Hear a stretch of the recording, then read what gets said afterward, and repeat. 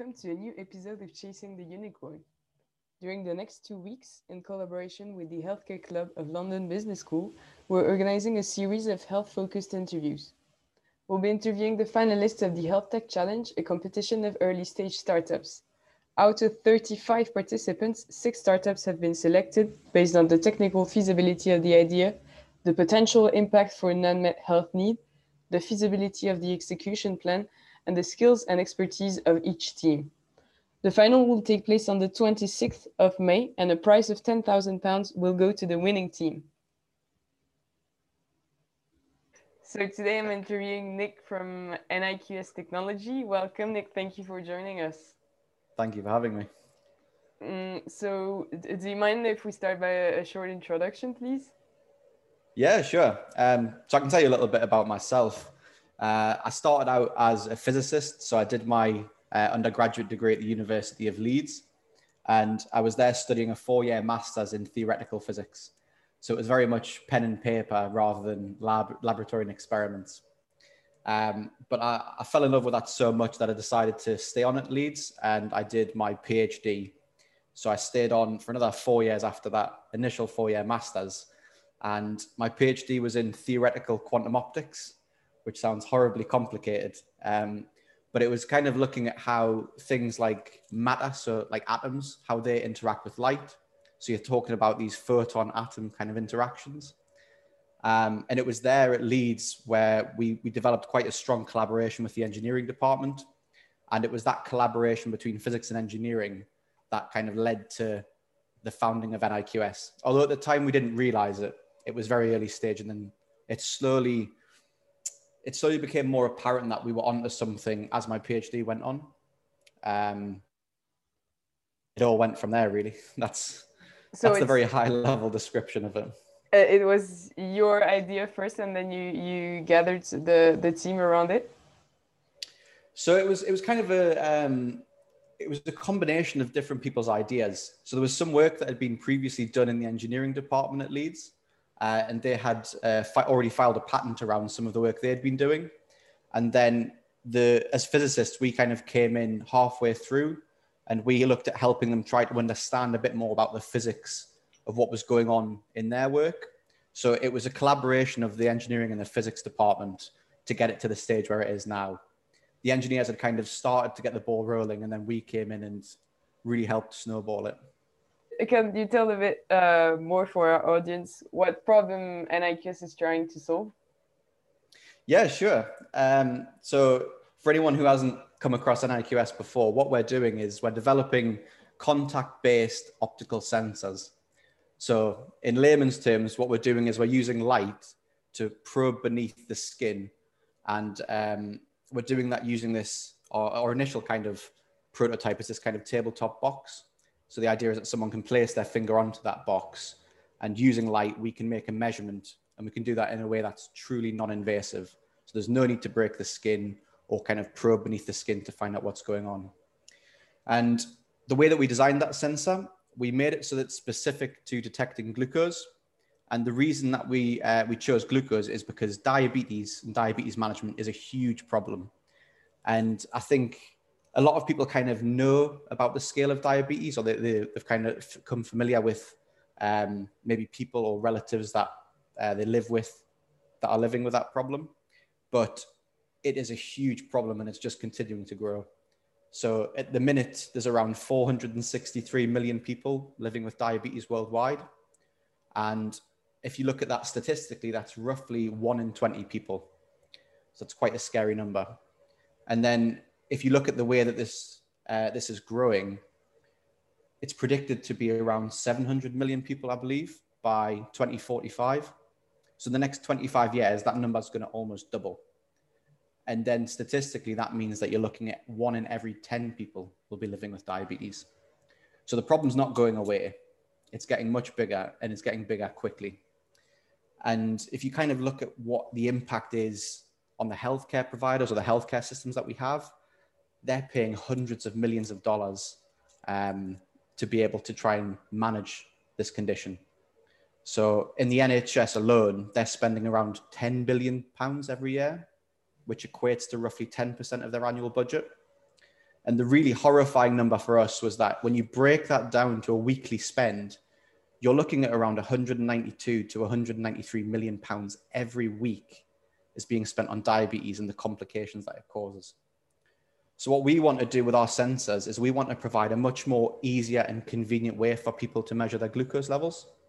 And by engaging with the healthcare experts in this area, they're telling us that the way to better manage diabetes is to increase the frequency of testing, because it's that practice of measuring more frequently which will lead people to manage their diabetes in a more effective way. And that's something that the current state of the art technologies they're not really great at doing. So what we want to do is we want to provide a truly convenient and easy to use technology that will allow people to manage their diabetes more effectively. And hopefully the aim will be to reduce that massive expenditure and help people live healthier and easier lives. Yeah, it sounds like an amazing project. I'll ask you more about it later, like about some details in which I'm interested. Sure. But let's try to stay general for now. So how do you plan to sell this product? Would it be directly to consumer and pharmacies, or what's the exact business model? That's a great question, because it's something that we've spent a lot of time thinking about. Because initially what we were thinking is something along the lines of a licensing model, because you have these kind of big players, people like Abbott and Dexcom, who are the kind of giants of glucose monitoring. And we were thinking it'd be very difficult to be able to compete with these guys. But I think one thing that we've realized is that we're offering something that is radically different. We're doing something completely different to what these guys are doing. And I think because of that, it would be more effective for us to go out and directly sell our products to the consumers. So whether that be someone who is living with diabetes and they're paying for it themselves, or if that's a healthcare provider, they're looking to provide these technologies or these services for their patient groups. So at the minute, what we're looking at is a managed service business model. So the idea would be, it's kind of like having a phone contract, right? You pay a certain amount of money to have that phone and that contract for that month. So we would be looking to do a kind of a monthly kind of contract, but as part of that, it's a managed service. So the idea there is that you have these kind of safety, regulation, and maintenance checks. It's to ensure that the sensor is always running to the highest possible quality, because we don't want to be giving people false information. And I think that's something that is so important about medical technologies. You have to be giving people the correct data, because things can go wrong, and people can, for example, in people living with diabetes, if someone took an incorrect measurement and then acted on it by dosing insulin, that could prove to be fatal if that data wasn't provided accurately. So that's why we want to do a kind of managed model. We want to provide people with the right information. So just to ask a bit more about that, it's Sure. they would subscribe online, receive their package, let's say, and be trained by someone before starting to use it, or how do you see it? So yeah, well, we're still kind of fleshing out the details of the business model, but that would be the idea, right? Because a lot of these big players, they've already validated the kind of online market, I guess, for selling glucose monitors online, because that's how Abbott and Dexcom do it. You can log onto their site and buy it. So the idea would be that you could purchase it from an online store.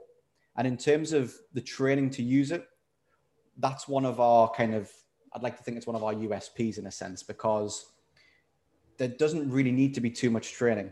The idea is that someone can just simply put their finger onto the device and get a measurement. Okay. There's no sort of, I always struggle how to word this, but I guess it's like an application procedure, right?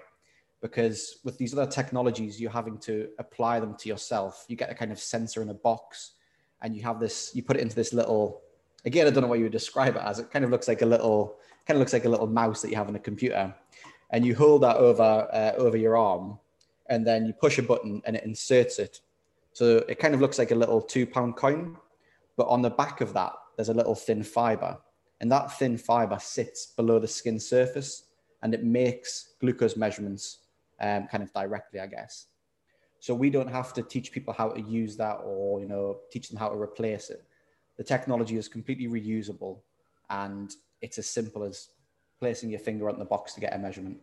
So the training side should be a lot easier than the other technologies out there. Okay. And yeah, I mean, that makes sense. I mean, and you already kind of answered my next question. But so how far are you in the development of the startup? And in this sense, how would the £10,000 help you to go further? Yeah, it's a great question. I think that's what everyone always wants to ask, because they think, oh, it sounds amazing. Where are you at? When can I buy one? At least that's the impression that we've had from people living with diabetes that we've spoken to, just because it's so radically different. But what we've achieved so far is we've built, so I guess the picture will be available online, but we built that kind of white tabletop box. That was our prototype. And we were trying to test the water to see, does the concept work and how good is the quality of measurements that we get using that process. So we trialed that prototype with a group of 12 people who were living with diabetes, living with type 1 diabetes.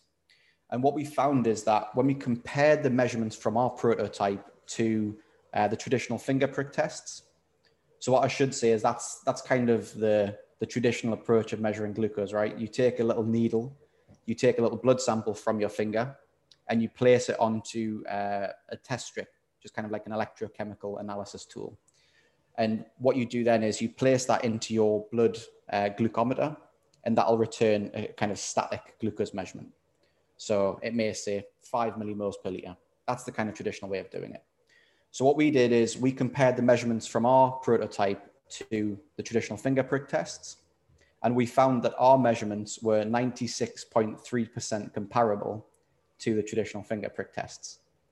So what that means is we used a statistical tool called Clark Error Grid Analysis. And it's this funny looking 2D graph with an X and a Y axis. And it's divided up into different sections. And each different section tells you about the accuracy of that measurement. So 96.3% is telling us that we're very, very close to being comparable to the traditional finger prick tests, but we're not quite there yet. So that first trial, it served as a strong proof of concept for our approach. But what we're doing now, and I can probably announce this now, we've recently secured an Innovate UK grant. So it's the Commercializing Quantum Technologies Feasibility Studies Round 2. That's the full title for it. So what our focus is for that feasibility studies is to build a new prototype based on our recent research. So we've been playing around with optimizing that sensor design. And the key focus for us now is to develop a new prototype based on that design. So we were initially I guess it depends on what TRL scale you use, but previously we were around TRL 4, and we've taken a few steps back. But this grant now will allow us to build that new prototype and get us back to TRL 4. So it'll kind of give us an opportunity to really validate how good this new design is. And I mean, if you look at to give you a kind of idea what the numbers are for the state of the art technologies out there at the moment, they're a little bit better than what we've got. But I think the key thing to remember is that those technologies are going below the skin to measure it. We're not breaking the skin at all, and we're pretty much as good as the current state of the art. So this optimized design, I think that's going to tell us a lot about the kind of the next challenges, I guess. I mean, it's exciting. So I'd like to think that by the end of the year, we'll have a new prototype up and running. And kind of in terms of what that £10,000 would help us do, that prize money will help us alongside the kind of the match funding for that grant. So the way that, if anyone hasn't done an Innovate grant before, the way it typically works is the kind of the small to medium enterprises, they can put in a project and they qualify for 70% of their costs to be met from the funding body. So in terms of our project, we've secured 70% of the funds, and now it's a case of raising that other 30%. So we're speaking to investors and angels, and the £10,000 will be used to go towards that match funding for us. Very exciting. A lot of progress going on. And so, can you tell us a bit more about the team that's working with you? Yeah, sure. So I think we've got a very exciting team. So there's myself who, well, I left academia must have been around 2019, end of 2019. When I finished my PhD, I stayed on to do a postdoc for a little bit, but then I went off to do a business incubator course. So that is the Quantum Technology Enterprise Center at Bristol. And that was kind of trying to gear me up ready to be involved in NIQS as more of a commercial figure rather than a technical figure. So I'm leading the NIQS team at the moment as the chief exec, and my colleague, well, he's kind of an ex-colleague now, but he will be my colleague again at NIQS. There's Dr. Benjamin Dawson. So he is the chief technical officer of NIQS, and he's currently finishing off his PhD studies at Leeds at the moment. And in terms of the kind of the support that we have around us, we have a strong advisory board consisting of expert physicists and engineers, but also clinicians and diabetologists. So we've got good relationships with people who are working in the School of Medicine at the University of Leeds. And these are guys who have a wealth of experience in developing biosensors, and they've conducted clinical trials for countless biosensors. So those are the guys that are going to be really crucial in helping us to trial our next prototype. And they were invaluable even in that first trial that we did. They helped set up all the kind of the ethical studies. They helped us do the statistical analysis. And in the long term, they will become our kind of advisory board. So we'll have a kind of a science and technology advisory board, as well as having a clinical and medical advisory board. So we'll split it into two. And I guess the one that I haven't mentioned is our commercial director, Annie Brooking.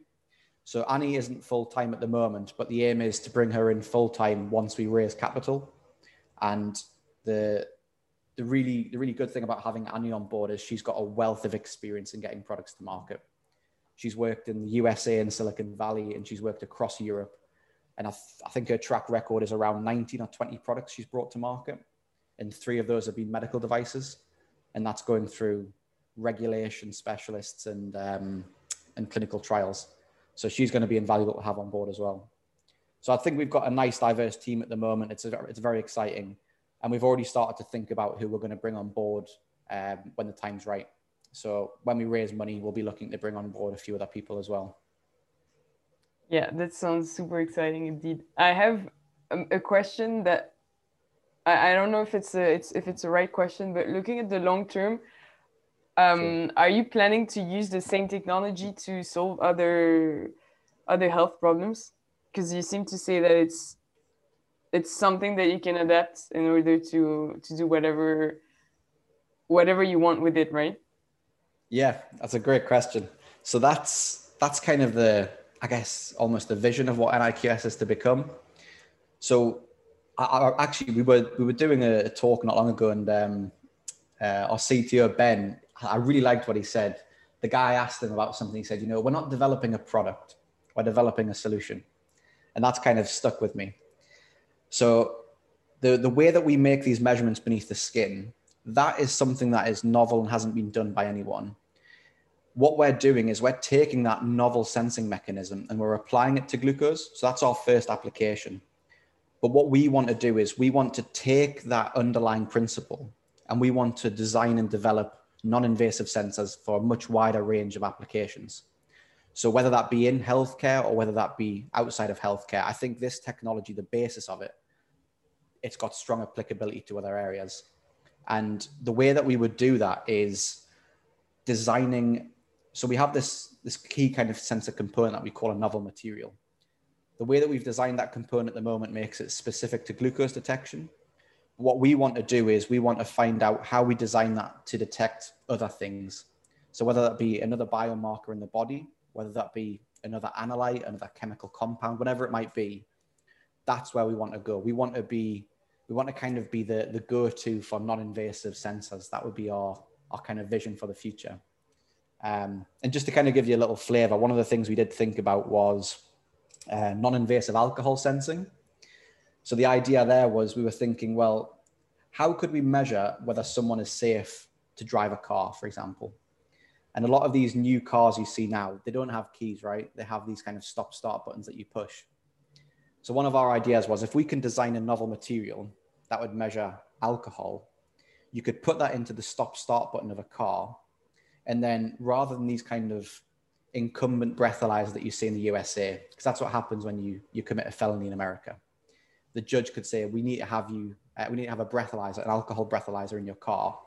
And if you're unsafe to drive, your car won't start. So what we thought was, is there any way we could put one of our sensors in the stop-start button of a car? So it's very discreet. You get in the car, you interact with it in the same way you always do. But when you press the button to start the car, the sensor checks, are you safe to drive or not? And if you're not safe to drive, the car doesn't start. So that's not something we're pursuing at the moment, but we've already kind of got ideas of where we'd like to go with these future applications. Yeah, like I said, the glucose sensing, that's just the first step. It's kind of like a ladder. The glucose is the first step, but we want to go much further. It sounds amazing. Yeah, I mean, it's great that you have all of these ideas. So you were saying that you don't have any competitors throughout, like, around the world? So I think we need to divide our competitors into two, right? So there are the competitors like Abbott and Dexcom out there right now. I would say that they're the market leaders for invasive glucose measurements. And that's because those little sensors, they have that little fiber that goes underneath the skin, right? So those guys are leading the invasive side, but in terms of the non-invasive side, I think that is just a massive market opportunity.